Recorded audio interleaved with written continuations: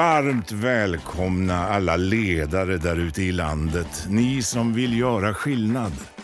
Det här är podden som vill inspirera och ge konkreta tips till hur just du kan bli en vassare chef och ledare. Av och med föreläsaren med över 150 föredrag per år, författaren till boken Drömarbetsgivaren, rådgivaren, poddaren Svante Randlert. Välkomna till Chefssnack, podden som snackar med Sveriges vassaste chefer. Nu kör vi!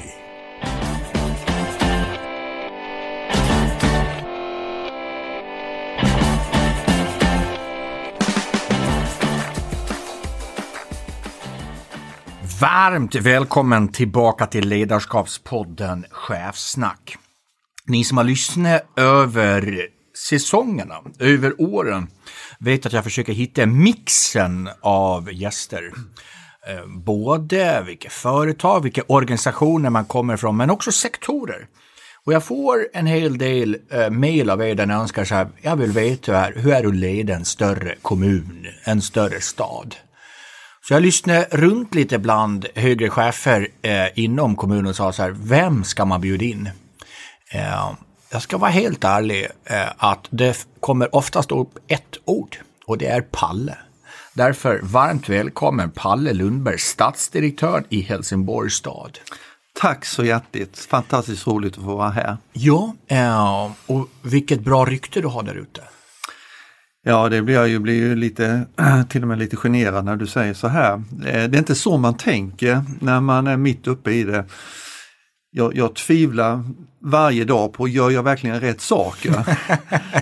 Och du vet ju vad, Palle, jag tror exakt det du känner nu är det väldigt många av våra lyssnare som känner också. Så det är en vanlig, ibland så blir man ju ledsen när man hör att den vanligaste tanken är som chef: när ska jag bli påkommen? Ja. Precis. Kommer den även från Palle? Ja, absolut. Men någonstans, jag tror det är viktigt att man jag försöker ändå bejaka den känslan. För den dag man börjar liksom känna att nu kan jag det här, då är man farligt ute. Ja. Och det är inte bara kopplat till ditt namn då, för ni är ju en stor stad, men det är också intressant det ni skapar runt staden Helsingborg. För jag får ju äran också att vara föreläsare i många kommuner runt om i landet, och många så här: i Helsingborg händer det grejer. Vilken resa ni gör? Ja, vi har gjort en riktigt häftig resa de senaste 10 åren kan jag säga. Och så här var det kanske inte riktigt när jag kom till Helsingborg första gången 2011, utan då tyckte jag att man var lite förnöjd och lite så här. Så att vi är på en resa och har gjort en resa och som känns jättespännande. Och det där tänkte jag vi tar en timme och bottnar i. Hur är det att vara stadsdirektör? Hur är det att jobba utifrån man har någon ovanför sig som är politiker? Alla i stan är också medborgare. För att citera en tidigare gäst, det är väldigt mycket åsikter utan insikter. Så kan det vara. Ja. Om du undrar så här, men förutom Palle, nu har jag ju lovordat han, så kan man också, vem är Palle och vad har man framförallt gjort tidigare? Vi tar alltid den korta resan. Examinerades 1983 som idrottslärare vid gymnastik- och idrottshögskolan. Har också studerat management development, master of rapid growth och varit en certifikationskurs på the Swedish Academy of Board Directors. Började som idrottslärare i början på 80-talet, har också varit biståndsarbetare i Nicaragua, varit projektledare på Håll Sverige Rent, varit barn- och utbildningschef och sedermera även socialchef i Orsa kommun. Har varit konsult- och servicechef i Västerås kommun, varit kommundirektör i Botkyrka och som Palle sa från 2011 stadsdirektör då i Helsingborgs stad. Och det är inte bara jag som får höra gott. Palle har också fått ett antal utmärkelser genom åren, bland annat en av de finaste som ledare, nämligen Årets chef 2009. Har också vunnit utmärkelsen Sveriges kvalitetskommun 2003 när det var i Botkyrka och 2017 i Helsingborg. Under Palles ledning så har också Helsingborg vunnit prisen som Sveriges IT-kommun, apropå digitalisering som alla pratar om nu. Men där var ni på det redan 2015. Årets tillväxtkommun och Sveriges miljökommun. Där har vi liksom alla tre. Vi har IT, vi har tillväxt och vi har miljö. Någonting som alla pratar om. Och sen inte bara Sverige utan Helsingborg har ju faktiskt fått ut både Sverige och staden utanför Sverige. Så Helsingborgs stad kom alltså på andra plats av totalt bara 12 finalister, någon som heter European Capital of Innovation Award 2020.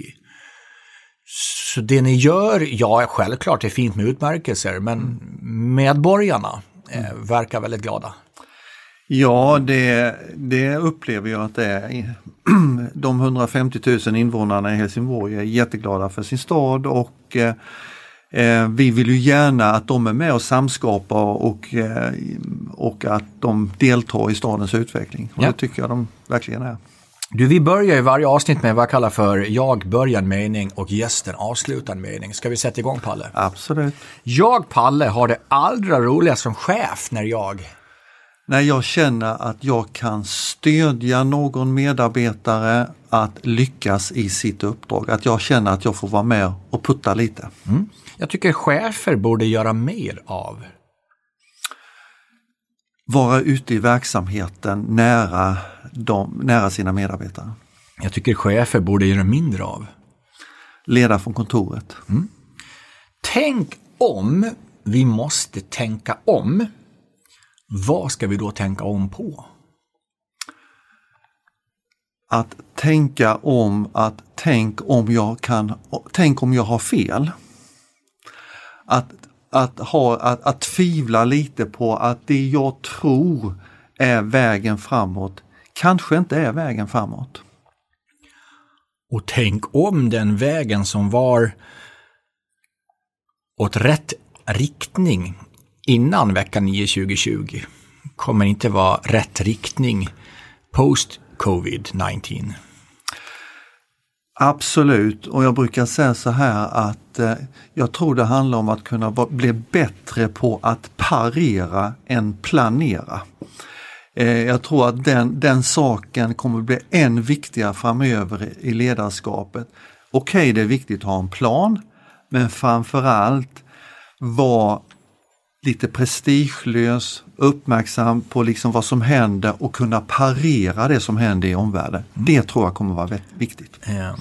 Ni som har hört mig föreläsa vet att jag älskar ordet parera, så det där kommer vi prata mer om. Okay. Vad roligt att vi har en själsvän här i rummet. I mitt egna ledarskap så skulle jag behöva utveckla.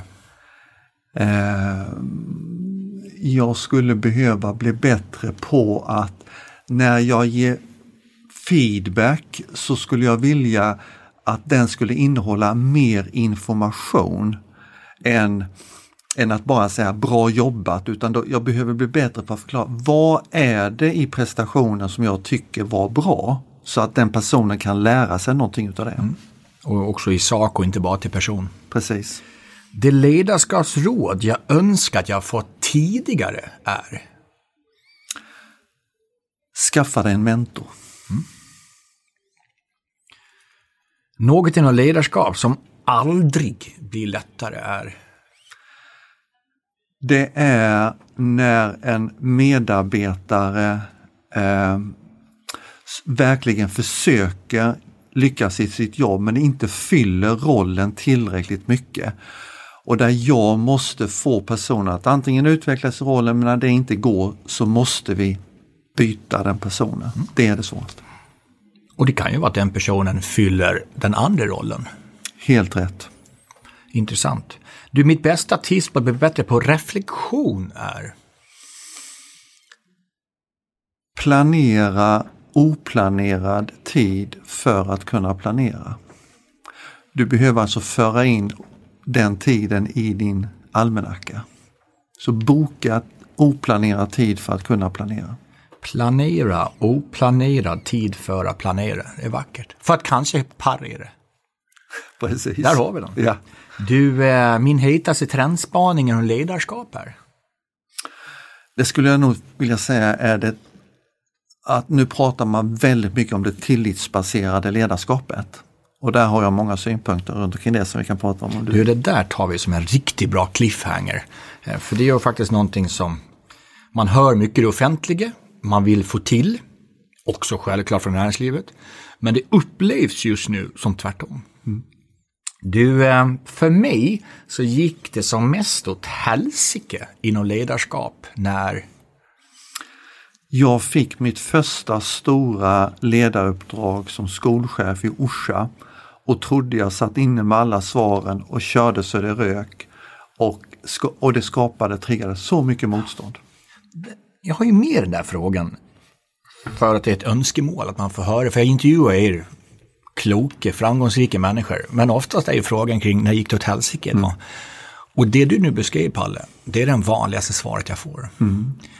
Och tänk då många kanske som precis har blivit chefer, om vi kan hjälpa till med att gör nu inte det här misstaget som faktiskt ni som har kommit långt alla har gjort. Nej. Och därför säger jag till alla nya chefer jag anställer så här: du får inte göra någonting nu de första 6 månaderna. Du ska bara gå omkring och lyssna och prata med och bygga relationer. Sen kan du börja agera lite mer kraftfullt kanske. 6 månader. 6 månader. Kanske några av lyssnarna som har fått 6 timmar. Precis. Det där är intressant att säga. Det som få vet om mig som ledare, det är att jag är lite blyg. Jag har en blyg Palle som jag jobbar med. När jag inte tänker på vad jag ska tänka, då tänker jag på. Ja, då tänker jag på min fru och mina 4 barn. Det är det viktigaste för mig i livet. Det är de jag tänker på. Och i min research, respekt Palle, jag och min fantastiska fru har lyckats få 3 barn, men vid olika tillfällen. Här sitter mitt emot en dubbel tvillingpappa, dubbel tvillingförälder. Respekt. 4 pojkar. Ja. Nej, men jag gillar effektivitet. Ja, det är bra. Du, sista då. Om jag skulle beskriva mitt ledarskap utifrån en pryl, då blir det en... En pryl? Då är det nog en vattenkanna. Berätta mer. Nej, men mycket av mitt ledarskap handlar om att vattna så att andra kan växa. Och då måste man känna på jordmånen först innan man vattnar. Är den torr? Är det för mycket vatten? Vad ska jag tillföra så att den här personen kan verkligen få växa? Och just växa, oavsett om det växa som kommun eller någonstans när dina individer växer, en organisation kan växa. Så jag tror vi behöver bottna lite i det ofta. Hur får vi saker att växa? För när det inte växer så är det inte alltid vi går tillbaka till vad behöver jag göra för att det ska växa, utan det är mer det växer inte. Nej, och så det gäller verkligen att fundera på vad behöver just den här personen för att kunna växa. Tror vi ska lära. Och det är väldigt olika. Ja, jag tror vi behöver lära oss lite från botanikerna. Ja. Men du, lite förfrågor på saker du sa. Jag tänkte prata lite om parera, tillit och lite det här med blyg också. Ja. Läser man så här olika tester så är det lätt att det blir checklistan. Var så här så blir man en bra chef. Mycket på personlighet, inte vad vi faktiskt gör. Det jag försöker i alla fall med den här poddserien över 100 samtal, det är ju att visa upp 50 kvinnor, 50 män. Olika personligheter, olika bakgrunder och olika sektorer. Och det som är så vackert är att det finns inte ett facit, en formel. Snart är det 100 totalt olika individer jag har träffat. Essensen är nog tron på människan. Men det är otroligt olika. Det är extrovert, introvert. Det är hela spannet har vi. Men att om vi tar det då. Att gå från en blyg liten kille, från pojken Palle till mannen Palle. Att du vågade knappt gå ensam på kalas när du var liten. Så var det. Till att faktiskt stå på scen och bli årets chef. Ta oss igenom den resan. Nej, men det har varit en resa och det är en resa fortfarande. För den där lilla blyge Palle, den finns fortfarande här inne som jag vårdar honom väl. Jag tar hand om honom. Jag har jobbat mycket, tagit hjälp faktiskt. Jag har jobbat med en psykolog som heter Sara som har verkligen hjälpt mig med KBT-träning för det handlar mycket om hur jag ska tänka i olika situationer och när jag hamnar i de situationerna så tränar på att tänka annorlunda. Och det har verkligen hjälpt mig i många olika sammanhang. Till exempel så kände jag att det var besvärligt när jag skulle prata inför i vissa grupperingar. Och då brukar jag tänka, vad är det värsta som kan hända? Och när man verkligen börjar fundera på det så kommer man ju fram till det finns inte så mycket som är så farligt i sådana situationer. Så att jag har lärt mig att tänka annorlunda i de här situationerna som gör att jag hanterar de situationerna på ett helt annat sätt. Om det är så nu att det kan vara så. Jag skulle nästan säga att det är nog förmodligen så att någon som sitter och lyssnar på det här nu är en blyg tjej, en blyg kille som kanske inte vågade skicka ansökan till den här nya chefstjänsten. Du som har gått från den lille Palle blyga till då har blivit årets chef. För jag tror mycket på också podden handlar om att ge förebilder. Lyssna på andra som har gjort saker. Vad skulle du vilja säga till den här blyge kvinnan, blyge mannen som lyssnar nu som kanske inte skickar in den ansökan till den här rollen? Vad vill du säga? Nej, men det jag verkligen vill säga det är, och som jag har gjort i hela mitt liv, det är att jag har vågat utmana mig själv. Alltså jag har vågat att skicka in den här ansökan och sätta mig i de situationerna och på det sättet växa. För problemet är när man undviker rädslan, möter den här lilla rädslan man har, men gör det liksom så att kanske inte ta de jättestora kliven men små kliv hela tiden. Det är ju så, för det är en träningssak skulle jag vilja säga. Så du behöver ju utmana dig själv, men du får ju inte utmana dig så att du inte kommer lyckas. Så att våga möta den här oro, den här rädslan, skicka in den här ansökan. Jag kan säga så här, när jag jobbade som idrottslärare och ville så jättegärna bli chef. Så när jag var lite yngre, jag tror jag var 26 år gammal, så åkte jag in till Arbetsförmedlingen i Växjö och frågade liksom, om de hade några chefsjobb. Ja, hon bara skrattade där inne, hur galen kan man vara? Och jag förstod ju nu efteråt att det var ju lite naivt att göra detta. Men jag hittade ju andra sätt för att ta mig fram. Och det har varit väldigt mycket att jag har vågat söka olika typer av jobb som jag inte har fått. Nej. Och det behöver egentligen inte vara kopplat till blyghet det här. Men du använder ord som våga och mod. Finns det någon nyckel, Palle, för dig? För det är en sak att säga, var modig, våga. Jag antar att du står och säger på dina chefskonferensen dessutom. Men om vi ska gå från vadet till huret då? Finns det något personligt som har funkat för dig? Du nämnde till exempel vad det värsta som kan hända, meningen. Finns det något annan nyckel kring just mod och våga? För det behöver ju absolut inte vara kopplat till blyghet. Nej. Men jag tror också det är bra att ha någon person runt omkring dig som också kan puffa dig lite, som du känner att du kan vara lite trygg med. Kanske en person utanför organisationen också som du kan bolla dina tankar med. För ofta så hamnar man ganska ensam som chef och ledare med sina tankar och funderingar. Och man kanske inte alltid känner att man har någon person i organisationen som man kan bolla med. Så ett råd är ju liksom att hitta någon mentor eller någon person utanför organisationen där du kan få testa lite de här tankarna. Ja. Och nu pratar jag verkligen inte om bara förstelinjechefer. Något som berörde mig mycket, som jag tar upp ibland. Jag har haft fantastiska människor med i podden. Jag kan ta ett exempel som berörde mig och berör än idag. Janne Kärman, som har blivit prisad journalist och varit liksom, vd för ett börsbolag och TV4. Hans fall, den här morgonen innan han träffade mig, hans bollplank, det var hans fru.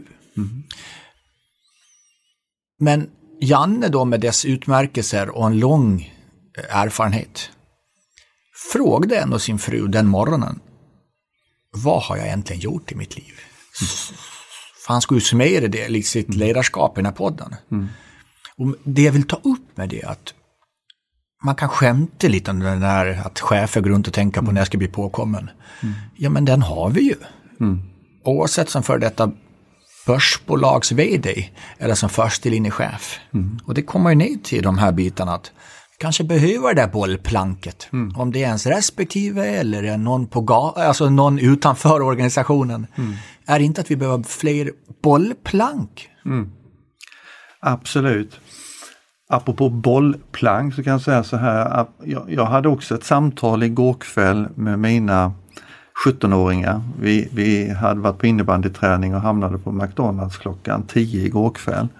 Jag berättade att jag skulle hit idag, så jag frågade faktiskt Erik och Gustav, för de var jättenyfikna. Du ska upp till Stockholm imorgon pappa, och vad ska du göra där? Ja, berättade de på det. Och då frågade de, vad tycker ni om mig som pappa och ledare? Vad tycker ni att jag ska säga och så här? Så, och de är kloka, förståndiga och deras råd till mig då var att vara dig själv pappa. Försök inte vara någon annan utan att det kommer genomskådas, utan berätta om vem du är och vad som är viktigt för dig i livet. Fint. Majoriteten av gästerna, apropå det här vad vi lärde oss från tidiga misstag, var ju att man trodde man ska ha alla svaren själv. Men också från vd-nivå ner till första linjechefsnivå har många upplevt att när man får den här rollen så bildligt tar man på sig dräkten eller kostymen. Och jag menar inte att man går finklädd, men man tar på sig en viss roll. Många har ju vittnat om att jag fick ju jobbet för den jag var. Jag har haft SAS Janne Karlsson här som faktiskt tackar idag, jag nästan blev utskälld av en. Du fick ju jobbet för den du var. Nu har du blivit, nu när du blev chef, någon som inte alls är den vi anställde. Hur kommer det sig, tror du, att vi ibland tar en roll för att man tror det är rätt, men det är precis tvärtom? Nej, det finns många missuppfattningar om hur man ska vara som chef, definitivt. Men jag skulle vilja säga att chefsrollen eller ledarrollen är en roll som du ska ta. Du kliver in i den rollen, men det gäller att du är dig själv i den rollen. Så du kan inte spela att vara någon annan, utan du måste vara genuin själv, men du måste också se att en roll du ska fylla, det finns förväntningar på dig. Så det är att kunna balansera både det personliga och professionella. Rollen har de här förväntningarna, men jag måste vara pallig i rollen, annars så kommer det inte funka. Och det kanske vissa går fel, att de blir någon annan i rollen än vad de själva är. Och det är det värsta medarbetarna vet, är när liksom de ser att det är någon som inte är sig själv i rollen. Och ironiskt nästan, rollen man tar är till och med den man tror är rätt. Kanske av en nidbild, kanske av hur man tror det ska vara. Det är det jag försöker också. Liksom, konsulten brukar skala om löken. Men att det man då tror är rätt gör den bara ännu mer fel. Så är det. Nästan lite åt det ironiska hållet här. Ja. Jag vill tacka poddens partner AV Academy. Förändringstakten i samhället, den är högre än någonsin. Och vi behöver lära oss snabbare och mer effektivt än vad vi gjort hittills. Samtidigt har möjligheterna till lärande heller aldrig varit bättre. Vem som helst kan ju signa upp sig på en MOOC, gå på webbinarier online, lära sig nya skills på YouTube eller Google. Varför är det så svårt då att sätta igång? Var hittas tiden? Och vem vet egentligen vad man ska lära sig? Om du känner igen dig just nu i de här frågorna, ja då är du inte ensam. Lärande och kompetensutveckling, det är högt upp på många företagsagender och ni är många som just nu sitter med dessa frågor. Behöver du någon att bolla med eller hitta en skräddarsydd lärandelösning för just ditt behov? Då tycker jag att du ska höra av dig till AV Academy. De har jobbat med reskilling och upskilling sedan 2015 och de guidar dig gärna genom hela processen. Tack AV Academy!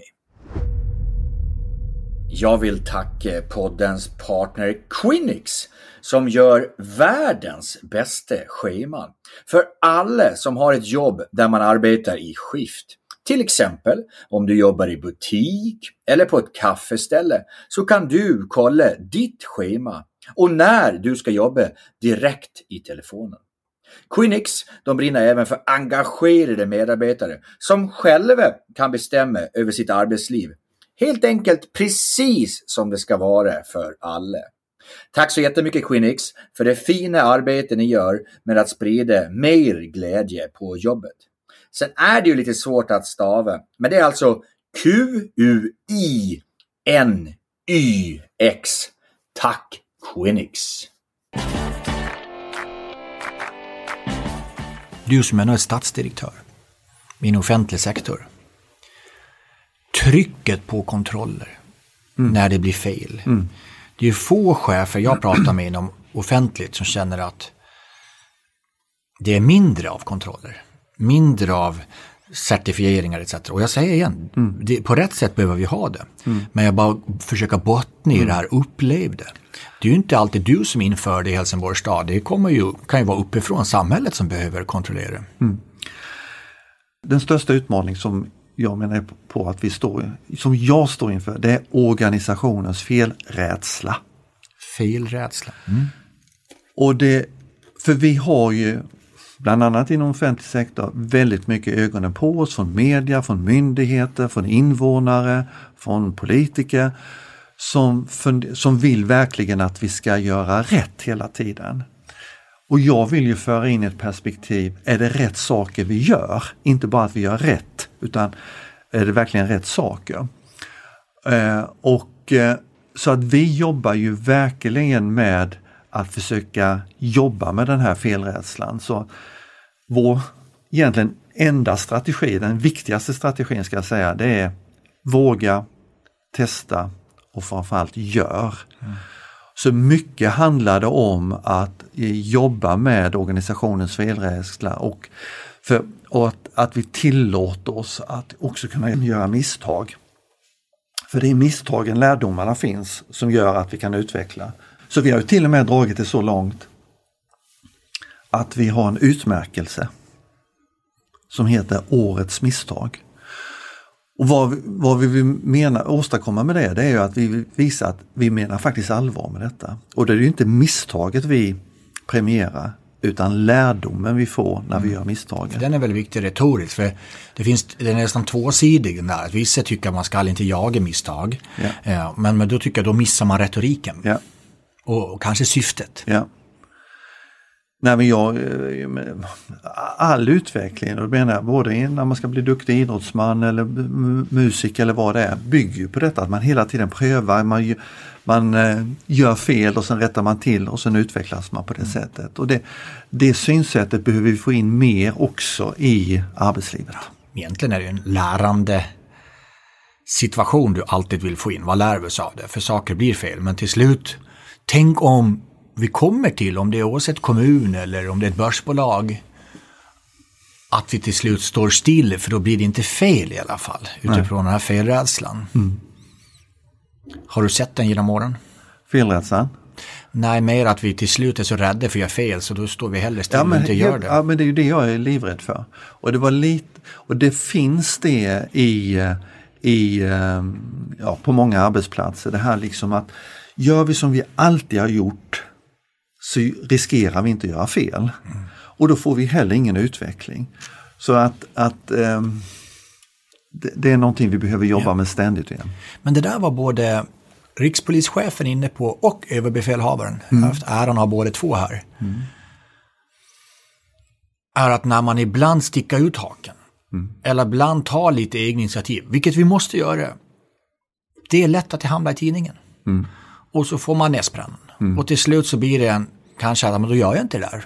För jag är rädd för den artikeln. För jag kan tänka mig att det inte alltid det står positivt om kommuner i tidningar. Nej, det händer också. Men är man duktig på att förklara varför vi gör på detta sättet Och det är det jag försöker lyfta hela tiden, att det finns ju en anledning till varför vi testar nya saker. Och kan jag då förklara varför. Till exempel om vi tar, i Helsingborg så har vi infört en krångelombudsman. Krångelombudsman? Där invånarna kan anmäla upplevt krångel i kontakten med kommunen. Det kan media göra en parodi på. Men om jag förklarar varför vi gör detta, inte bara tala om att vi har en krångelombudsman, så är det svårt att kritisera det. Och det är det jag tycker ibland att vi slarvar med, att vi inte talar om tillräckligt tydligt varför vi gör olika saker. Ja.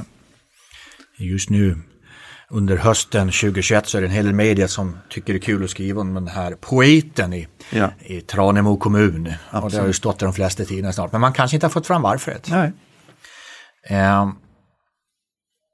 Den tredje reflektionen på inledningen.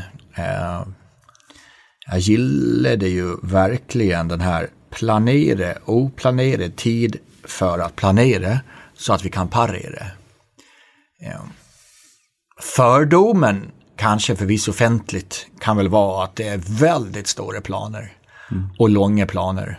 Och nu går du ut och säger så att vi ska gå från planera till parera, vilket är otroligt ljuv musik. Du ska bara veta hur många 5-årsplaner jag har i min dator från olika kunder som är daterade tidigt 2020. Till och med februari 2020. Inte en enda av de planerna var aktuella i april. Ja, det är. Så det här med, det är intressant, en stadsdirektör går ut och säger att nej, vi borde nog, självklart ska vi ha planer, men det är pareringen. Berätta mer. Nej, men vi bestämde för ett antal år sedan att det här med att producera mer strategier och mer planer, vi tror inte på det. Utan det är liksom vår huvudstrategi är våga, testa, gör. Testa och gör istället. Och i testa och gör så parerar du hela tiden utifrån de effekter du får. Detta är ju någonting jag jobbar väldigt mycket med på hemmaplan med politiken, som gärna vill att vi ska producera nya policydokument och nya planer. För då tror de med automatik att saker och ting händer. Och så är det ju inte såklart. Utan då handlar det mer om att sätta en tydlig målbild vad man vill ha för utveckling och sedan pröva sig fram och testa sig fram. Och den här kulturen, den här har vi verkligen jobbat med och det går att förändra en kultur på detta sättet. Och vi har väldigt kloka politiker också i Helsingborg, ska jag säga, som också förstår detta och som bejakar detta. Så det gäller såklart att ha sin uppdragsgivare med på det. Men jag tror att utvecklingen går så pass snabbt nu, det händer så pass mycket i omvärlden, så det finns ingen som kan veta exakt hur man ska liksom agera. Och då måste man vara ganska prestigelös också i detta. Det finns ett gammalt fint ordspråk, det här med dagens sanning kan ju faktiskt vara morgondagens skämt. Och för att citera det så här, en kommun får aldrig vara omdömeslös, men vi kan vara rätt galen ibland. Ja. Det där med galen kommun, det är 2 ord som man sällan säger tillsammans. Galen kommun. Berätta mer. Nej, men jag menar på att vi måste våga att ta ut svängarna ordentligt, och att, för det är där jag tror de nya spännande lösningarna finns. Och vi gör ju mycket oväntade saker i Helsingborg, och det är det också som driver utvecklingen, skulle jag vilja säga. Och en del kanske inte blir perfekt med en gång, va? Men att våga testa och våga få loss den här kraften som finns hos medarbetarna.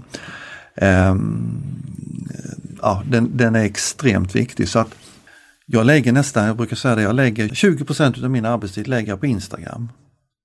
Det vill säga att jag är ute och gör verksamhetsbesök för att hitta de här medarbetarna som gör de här fantastiska de här arbetsinsatserna i vardagen och lyfter fram dem. För jag menar på att det är det vi sätter ljus på, det är det som växer i en organisation. Och då försöker jag hitta de här modiga medarbetarna som gör saker som är lite annorlunda, som driver på utvecklingen och som ibland kan vara lite smått halvgalna. Till exempel så hade vi för några år sedan en sån här halvgalen idé att vi skulle starta ett satellitkontor eller ett kontor i Malmö, 6 mil söder om Helsingborg. Men kan en kommun öppna ett kontor i en annan stad? Helt galet var det liksom. Jag gillar det. För 14 dagar sedan invigde vi vårt satellitkontor i Malmö. Vi har 200 medarbetare i Malmö. Fått enormt uppskattat. Och detta var egentligen en galen idé från början, men som sen blev verklighet. Och det är det här jag menar, att jobba i en kommun i offentlig verksamhet är inte, alltså färgen kommunalgrått finns inte i Helsingborg, utan det är palettens alla färger skulle jag vilja säga.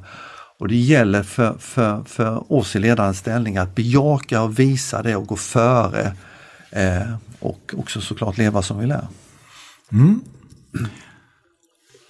Och för det där krävs ju men faktiskt träning. Och jag tänkte vi stanna upp vid det ordet lite. Du har ju varit aktiv elitidrottare. 1978 så blev du svensk mästare för seniorer i löpning. IFK Växjö 4x400 meter. Men du har också jobbat med, du har varit verksam inom längdhopp och tresteg. Ja. Du har också skrivit en bok tillsammans med Sara Henriksson Edvall som du nämnde för en stund sedan. Det här med att träna ledarskap då. Så ordet träning kommer du tillbaka mycket till. Jag har stickt ut haken någon gång och sagt att vi behöver inte en enda ledarskapsutbildning till. Vi behöver träna i det som gör störst skillnad i ledarrollen. Håller verkligen med. Great mind thinks alike som man säger här. Du har också sagt man behöver inte vara född ledare för att kunna utvecklas till en bra ledare. Utan det är träningen som är det viktiga inslaget i din ledarskapsfilosofi. Hur skulle du säga, ska vi då träna för att bli en bättre chefledare? Jag menar på att jag tror att man ska träna i skarpt läge. Jag tror att man ska träna tillsammans med dem som man ska jobba med på hemmaplan. I Helsingborg så har vi kört flera träningsläger för våra 500 chefer. Och där det både har handlat om att träna sitt eget personliga ledarskap men också träna tillsammans med andra. Och inte nog med det att vi har tränat alla cheferna, vi har också tränat vår styrelse, det vill säga våra politiker. De har också önskat att få gå samma träningsprogram och träna sitt ledarskap. Och inte nog med det, vi har haft gemensamma träningsläger, min ledningsgrupp och min styrelse med kommunstyrelsens ordförande i spetsen för att träna vårt samspel. Och då tränar vi i skarpt läge med speciella case, alltså till exempel när vi tränar samspelet med politiken så pratar vi om de riktigt svåra frågorna, alltså när politiken kliver in i vår verksamhet, vad händer med oss då? Eller när vi går över planhalvan och går in på det politiska området, vad händer med dem då? Hur kan vi göra när vi upptäcker att det är på det här sättet? Hur vill vi ha det? Alltså de riktigt svåra frågorna. Och träna då med professionella tränare som kan hjälpa oss att ha bra diskussioner och bra övningar för detta. Och det kan jag säga, det är liksom grunden för våra framgångar i Helsingborg, att vi har verkligen tränat ledarskap på det sättet. Och jag märker bara vad som händer med olika ledares nästan axlar och ögon. Jag försöker allt kommunicera, så jag tittar mycket på människor. När man bara säger ordet, vi går från utbildning till träning. Bara vi kan väl ta ordet tillit som vi nämnde nyss. Hur mycket tid lägger vi inte på att släcka bränder på att vi inte fick tillit? Kontra faktiskt träna på vad tillit är. Bara en sån, vi kan ta kommunikation. Vi har inte tid för reflektion, säger vi. Och jag säger till alla ledare, du har inte tid för reflektion för att du inte har reflekterat. Och reflektionen kan vara till exempel, nej men jag är för otydlig. Och så lägger vi timme på timme dag på dag att agera på det där mejlet eller intranätsinlägget eller någonting till en journalist som blev fel, misstolkades, upplevdes som något helt annat. Istället för att ska vi inte då träna på tydlighet. Och just det här med ordet träna som du säger, för i träna så ligger det i att då får man pröva. Ibland så har vi det där att vi som chefer har vi den att allt vi gör måste bli rätt första gången. Men om vi kan se att men det är någonting vi hela tiden kan utveckla, och jag menar man blir aldrig färdig som ledare.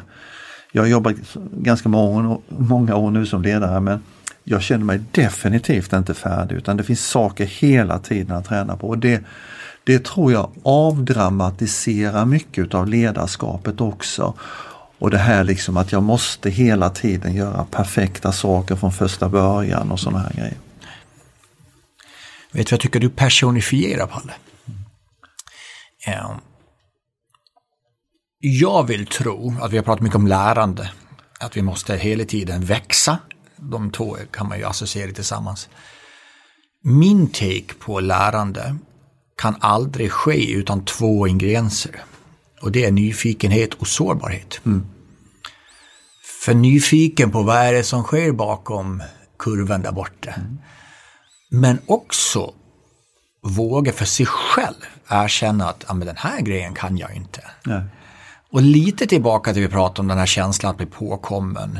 Eller imposter syndrom som till och med är en känsla att är det bara jag som inte kan det här. Jag får sitta och nicka här istället. Men tänk om vi ska våga vara lite mer sårbara då. Jag förstår inte det här. Jag kan inte det här. Och framförallt för sig själv. För det är först när vi kanske erkänner min egen sårbarhet som jag inser att jag behöver hjälp. Det tycker du gör. Du vågar prata om blyghet, du vågar prata om att det har blivit fel. Det smittar ju. Enligt dig, Palle, som personifierar det, och det är beröm från mig till dig. Tack. Vad skulle du själv ha för grundövertygelse eller på huret också kring hur får vi till bättre sårbarhet och nyfikenhet? Går du att träna? Ja, men jag tror att det gäller att bjuda på sig själv, att också prata om att jag är inte bra på allting. Men också att jag visar att jag vågar ändå utmana. Jag kan ta en konkret exempel. Nästa sommar så ska vi bjuda in hela världen till Helsingborg under 35 dagar under en fantastisk stadsmässa som heter H22. Vi kommer få väldigt många internationella besökare. Jag vet att jag kommer behöva prata engelska. Jag är lite rädd för det, för jag är inte bra på engelska. Och jag har en del i min ledningsgrupp som inte heller är där. Så därför har vi bestämt att vi ska verkligen utmana det. Så jag har sagt att vi ska kunna göra ett TED-talk på 22 minuter på engelska. Och nu håller vi på att träna på detta i min ledningsgrupp. Och det utmanar mig så in i hoppsan. Men det utmanar också mina andra chefer runt omkring det. Så just det här att det är helt okej att vara sårbar och berätta om att det här är jag inte bra på. Men också visa att jag vill göra någonting åt det. Jag är beredd att möta den här, vi pratade om det inledningsvis, den här rädslan lite. Tänk om jag inte fixar det när jag står där inför 100 internationella gäster ska hålla tal på engelska och så här. Men det är det jag menar, att där måste man liksom hjälpas åt och ta det här steget framåt. Eller skicka in den där ansökan som man kanske inte vågar skicka in. Men min erfarenhet är att man har så mycket att vinna på detta. För vad är alternativet? Ja, det är ju att jag hela tiden då ska undvika sådana här situationer. Liksom ta ett steg åt sidan hela tiden. Utan jag vågar då kliva fram istället och möta detta. Behöver ni bli fler medarbetare? Behöver ni nå ut till rätt kandidater? Genom att annonsera på Blocket Jobb når ni cirka 650 000 användare per vecka. Blocket Jobb hjälper er att rekrytera rätt medarbetare oavsett vilken tjänst ni behöver. Blocket Jobb ser till att du syns i rätt kontext för rätt personer i hela Sverige. Hitta er nästa kollega på Blocket Jobb. Jag vill tacka vår partner Hypergene. Och det är så roligt att många där ute redan använder deras molnbaserade produkt för beslutsstöd och verksamhetsstyrning. Det de här har gemensamt, det är ambitionen att kunna styra, planera och följa upp sin verksamhet bättre. Och då kan Hypergene vara den partner som gör skillnad på riktigt. Genom att digitalisera verksamhetsstyrningen i Hypergenes molnbaserade lösning, då får man affärsplanering, finansiell planering, uppföljning och analys att hänga ihop i ett och samlat verktyg. Det här det skapar effektivitet och ökar konkurrenskraften. Gå in på hypergene.se så får du veta mer. Men metaforiskt är det nästan så här, vi behöver öppna den här dörren där det står sårbarhet på. Den är inte bara stängd, den dörren ibland, den är låst. Och nyckeln är slängd. Men det som är vackert, som jag upplever mer och mer, desto mer jag pratar om ordet sårbarhet. Jag hade ett extra avsnitt om den här hösten med Arash Gillan som är host av VD-podden. Så jag bjöd in i med att 2 poddar kan ju prata med varandra. Och jag har ju sett hur mycket mejl jag och Arash har fått. 2 medelålders som sitter och pratar om sårbarhet. Men den dörrarna vi öppnar upp ganska mycket andra dörrar för andra människor. Och det är där jag vill tro att kan vi inte bli ännu bättre på det där? Absolut. Och jag tror att jag kan ta ett annat konkret exempel. För något år sedan här så fick jag feedback från mina närmsta chefer jag ledde att de tyckte att jag kontrollerade dem lite för mycket, att jag var lite för på och jag skulle släppa mitt kontrollbehov och lite sånt här. Och jag förstod inte riktigt hur jag skulle göra detta. Så då samlade jag min ledningsgrupp och berättade om att jag tackade för den här feedbacken jag hade fått. Men jag sa så här att jag behöver lite mer information från er för att veta hur jag kan parera detta och hur jag kan förändra det. Så nu vill jag att då körde vi en vattentrappa. Att de fick prata liksom 3 och 3 i grupper medan de andra lyssnade. Där de utvecklade hur de upplevde mitt ledarskap och när jag kontrollerade vad som hände med dem och hur jag skulle kunna göra för att det inte skulle bli hämmande för dem. Det var skitjobbigt såklart för mig. Att jag liksom satte mig framför dem och bad om mer feedback på ett beteende hos mig som inte riktigt var bra. Men så mycket jag fick tillbaka på det och jag kunde också då göra vissa justeringar i mitt ledarskap som gjorde att min uppföljning blev mer positiv och kunde hjälpa dem istället för att de kände att jag kontrollerade. Och det här gör vi lite för lite. Att be om att få feedback, vända tillbaka, prata med dem jag ska leda. Hur kan jag då förändra för att det ska bli bättre för dig? Och detta hade jag nog inte gjort i början utav min ledarkarriär när jag liksom klev in och ville att allting skulle vara perfekt och så vidare från början. Men jag har lärt mig att ju mer man bjuder på detta, ju mer man är nyfiken på hur man uppfattas utav andra, desto bättre blir jag som ledare. Och det du Lenas gör där, det är ju det jag försöker påminna många, att skillnaden mellan uppfattning och upplevelse. Att du kan till och med uppfatta dig själv som bra på de här bitarna, men hur det upplevs. Och kommer vi dit, då måste vi också förstå skillnaden med förstådd och förstå. För det är ju mycket idag att vi är ganska missförstådda. Apropå vi vill jobba med tillit men upplevs inte som det än. Eller kommunikation. Det är ganska många som anser sig vara Guds gåva till kommunikation. Jag som även jobbar med det blir påmind nästan dagligen från min fantastiska fru att jobbar inte du med kommunikation? Så jag får ju, det är ju snacka om att ha ett bollplank i verkligheten. Och jag tackar ofta. Kanske inte tillräckligt mycket, men det ska jag ta till mig. Jag tackar ännu mer där man hjälper någon att förstå. För det ironiska är att desto om vi är missförstådda så är det inte alltid vi går till orsaken till det. Att försöka förstå. Och det är först när vi förstår vi kan bli förstådd. Och våga sig på skillnad på uppfattning och upplevelse. Absolut. Hur gör vi då, Palle? När jag träffar många från näringslivet så anser man att samhället, nästan vad jag skulle kunna ta det makroperspektiv i världen, blir mer och mer populistisk. Jag har haft några partiledare jag pratar med som anser att politiken har blivit populistiskt. Jag menar, herregud, vi ska bli omvalda om 4 år. Så man kanske tar vissa beslut. Man kanske driver vissa frågor som är populistiska. De som styr det är politiken. Hur gör man med att få upp en sköld mot populism? För det kanske att man tar populistiska beslut som chef också. Som kanske inte alls är rätt beslut. Det är mer lite min spaning. Och där tror jag många vill höra. Du som jobbar med det varje dag. Hur får vi bort populism? Genom att prata om det. Jag jobbar ju tillsammans med min ordförande. Vi har jobbat tillsammans nu i 10 års tid, Peter Danielsson och jag. Vi känner varandra väldigt väl vid det här laget. Vi har en helig tid varje vecka tisdagar mellan klockan 9 och 11. 2 timmar så sitter vi och reflekterar tillsammans.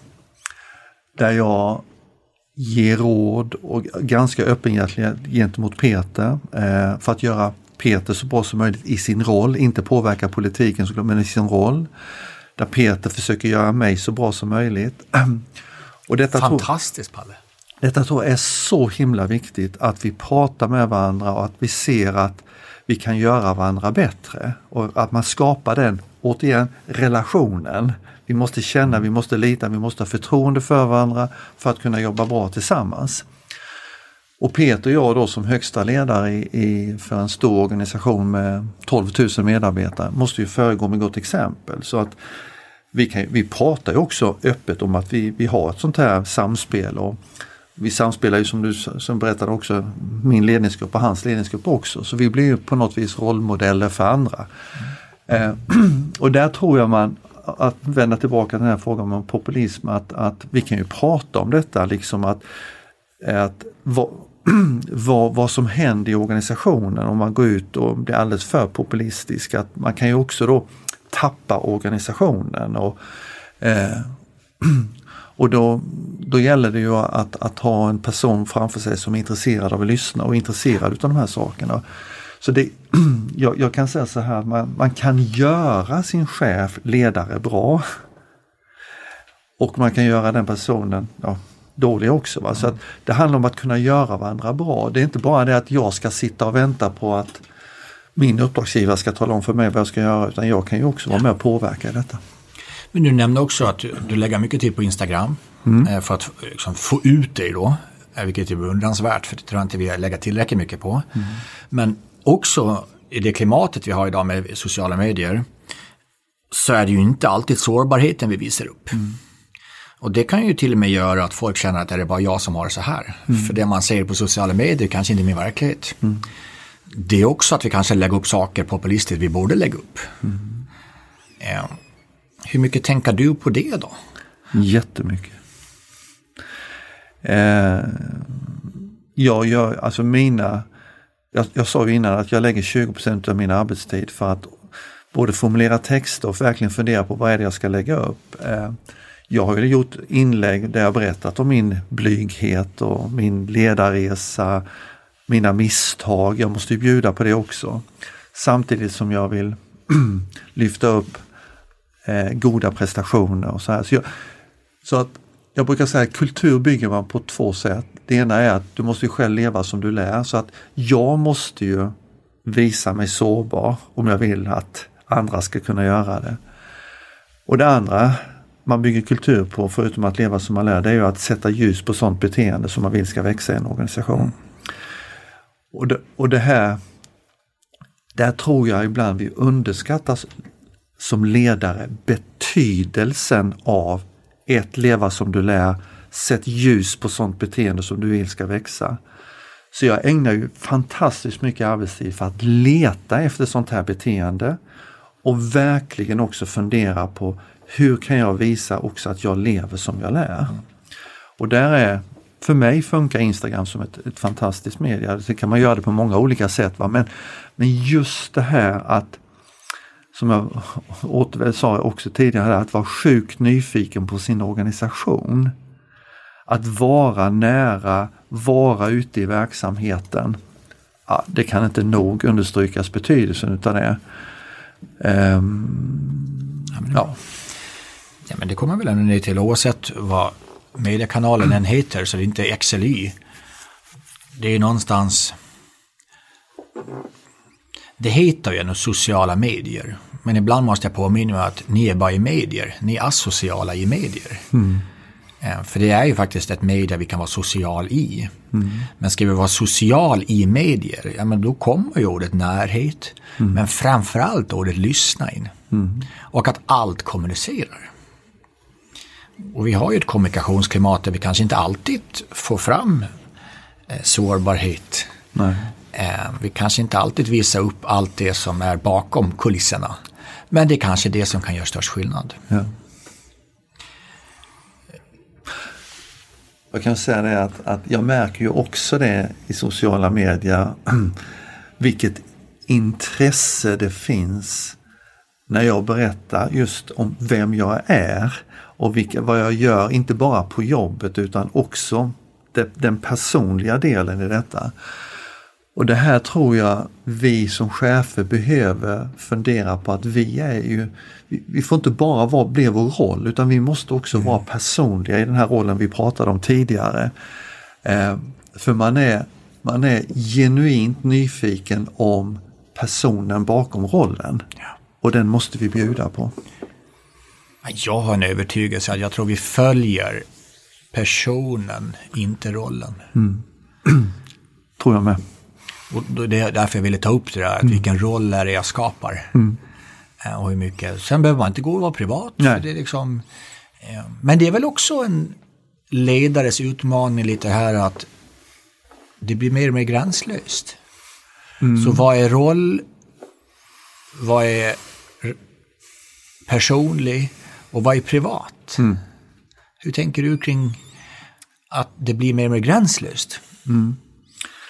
Nej, men jag har funderat en hel del på den frågan, och privat ska man ju inte vara, och jag brukar säga vad är gränsdragningen mellan det personliga och det privata, och det ligger mycket i betraktarens ögon att det måste kännas bekvämt och ge något värde för den andra personen. För känner man att men det där var för privat, och då ligger ju det mycket hos mottagaren, och så den gränsen behöver man liksom känna av. Och där är min fru och mina 4 pojkar väldigt uppmärksamma på det, när de tycker att nej, men nu pappa, nu blir det för privat också. Och jag kan få också den kommentaren kanske från någon utifrån. Men ofta så är det, tycker jag, att det kanske går åt andra hållet, att man är för lite personlig.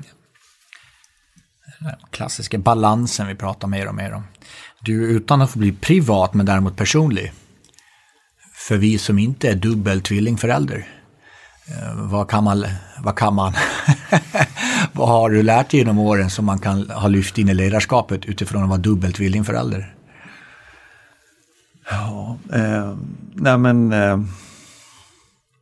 det är det mest fantastiska är ju att få barn, såklart, och jag kan ju inte någonting annat med än att ha dubbla varje gång, va? Och det är ju en fantastisk förmån. Det är några år i början som är väldigt jobbiga, men inte jobbiga ska jag inte säga, men lite tuffa, men sen har man igen det väldigt mycket. Vi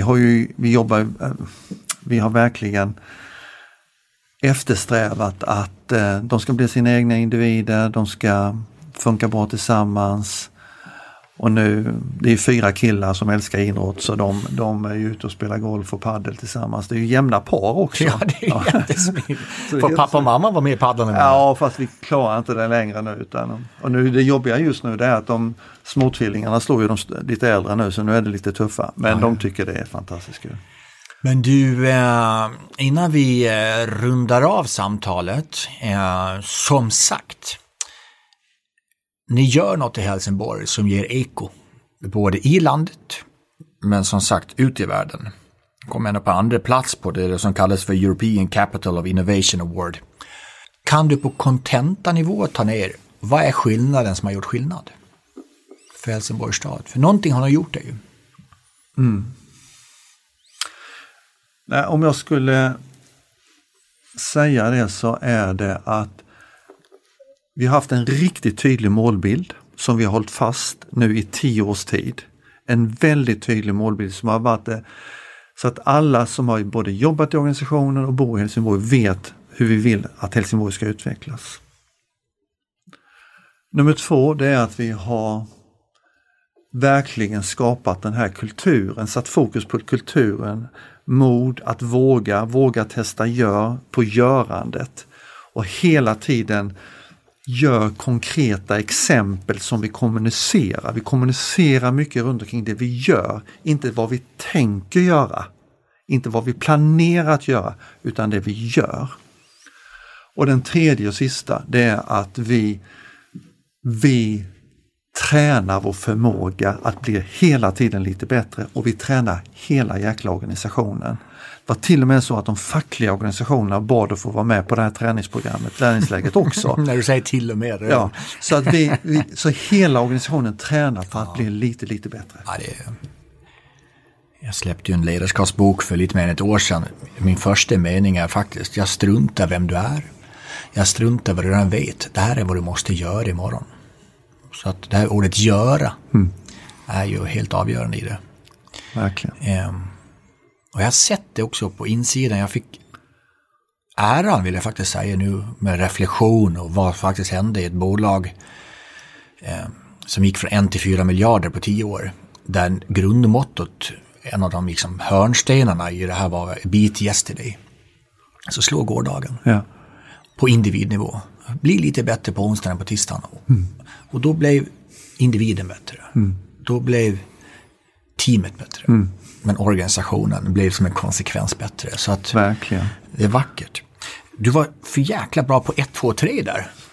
Så jag tänkte att det får avsluta podden att du, Palle Lundberg, stadsdirektör för Helsingborgs stad, ger dina 3 bästa ledarskapsråd.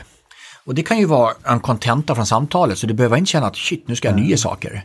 Men om du får chefsnackslyssnare på ett silverfat här, vilka blir dina 3 råd i ledarskap? Vi börjar med 1. Lär utav de bästa, men gör inte som de bästa, utan gör det på ditt eget sätt. Den var stark, Palle. Bra, nu har jag förväntan, för 1 var jävligt bra här. Vad tar vi som andra? Andra skulle jag nog säga, det har jag pratat om tidigare, det är var sjukt nyfiken på din organisation. Du måste vara ute bland dina medarbetare, var genuint intresserad hur de har det, vilka utmaningar de har och visa att det de skapade ute, det är det som är det viktiga. Och nummer 3, sluta aldrig att träna. Ledarskap är ett förtroende som du måste förtjäna och du behöver hela tiden fundera på hur kan jag göra detta lite bättre. Du är som trädgårdsmästaren som ska få andra att växa och du behöver bli en riktigt, riktigt duktig trädgårdsmästare. Det var där vi började idag, apropå trädgårdsmästaren. Utan en vattenkanna så går det faktiskt inte. Men det absolut första svaret du hade idag, att du hade som roliga som chef också, då sa du ordet stödja. Och det där trädet man planterar i trädgården, de första åren behöver man ofta sätta lite pinnar runt det där. Det är kanske exakt likadant för att det ska växa åt rätt håll vi behöver göra här, apropå stödja. Helt rätt.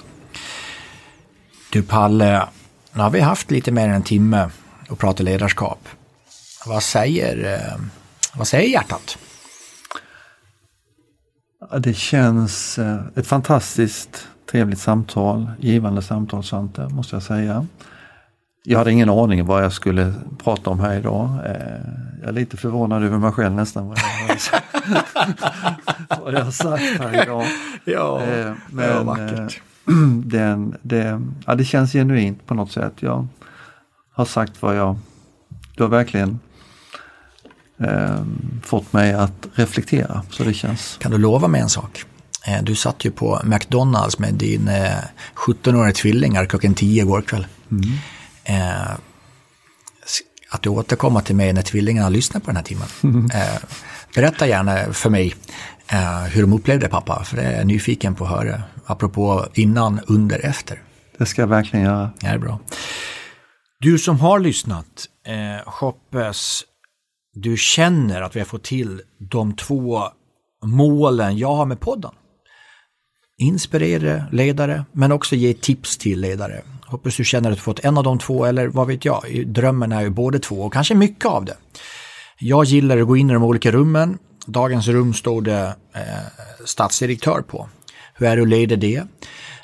Men igen har jag fått bekräftat att oavsett om det heter statsdirektör, koncernchef eller vad man nu har för fin titel, så kommer den ner till att bry sig om människor och få människor att må bra och växa. Någonstans är det kommer ner till, och det tycker jag är vackert oavsett sektor eller titel. Jag tackar dig att du tar tid att lyssna på Chefsnack. Vi gör det för dig, så jag tackar för att du lyssnar. Jag tackar också självklart Palle som tog sig upp från Helsingborg tidig morgon för det här samtalet idag. Jag tackar också ni som möjliggör den här podcasten, för utan er så kan inte vi sitta här idag. Jag tackar AV Academy, jag tackar Blocket Jobb, tackar Hypergene och Quinix. Och jag tackar också @6 för den studion vi använder hos Hotel @6. Då har vi bara en sak kvar, Palle. Det är att varje avsnitt avslutar med en låt. För att kanske en låt som kan symbolisera gästen. Eller en låt som gästen känner att fasen, det här är bra grejer. Så sista frågan som jag vill ha sista svaret på är: vilken låt rullar vi ut avsnittet till, Palle? Och för att inte göra mina 17-åringar besvikna så vet de vilken låt pappa kommer önska nu. Vi har inte pratat om det, men jag vet vilken låt. Det är Coldplay, Viva la vida, Lev livet. Den spelas hemma varje lördagkväll när familjen samlas för att grilla. Och jag menar just det här också, lev livet. Och det är så himla viktigt att inte chefsuppdraget bara blir ett jobb, utan man måste, att det är det enda som gäller, utan det gäller att njuta och leva livet. Så att den här låten passar perfekt. För dina 2 tvillingar, för poddens lyssnare, Coldplay, Hit It. Ni hör de fantastiska tonerna som har börjat spelas i bakgrunden. En fantastisk låt. För mig kan bara svara för mig själv en fantastisk stund. Tack för att du kom, Palle. Tack.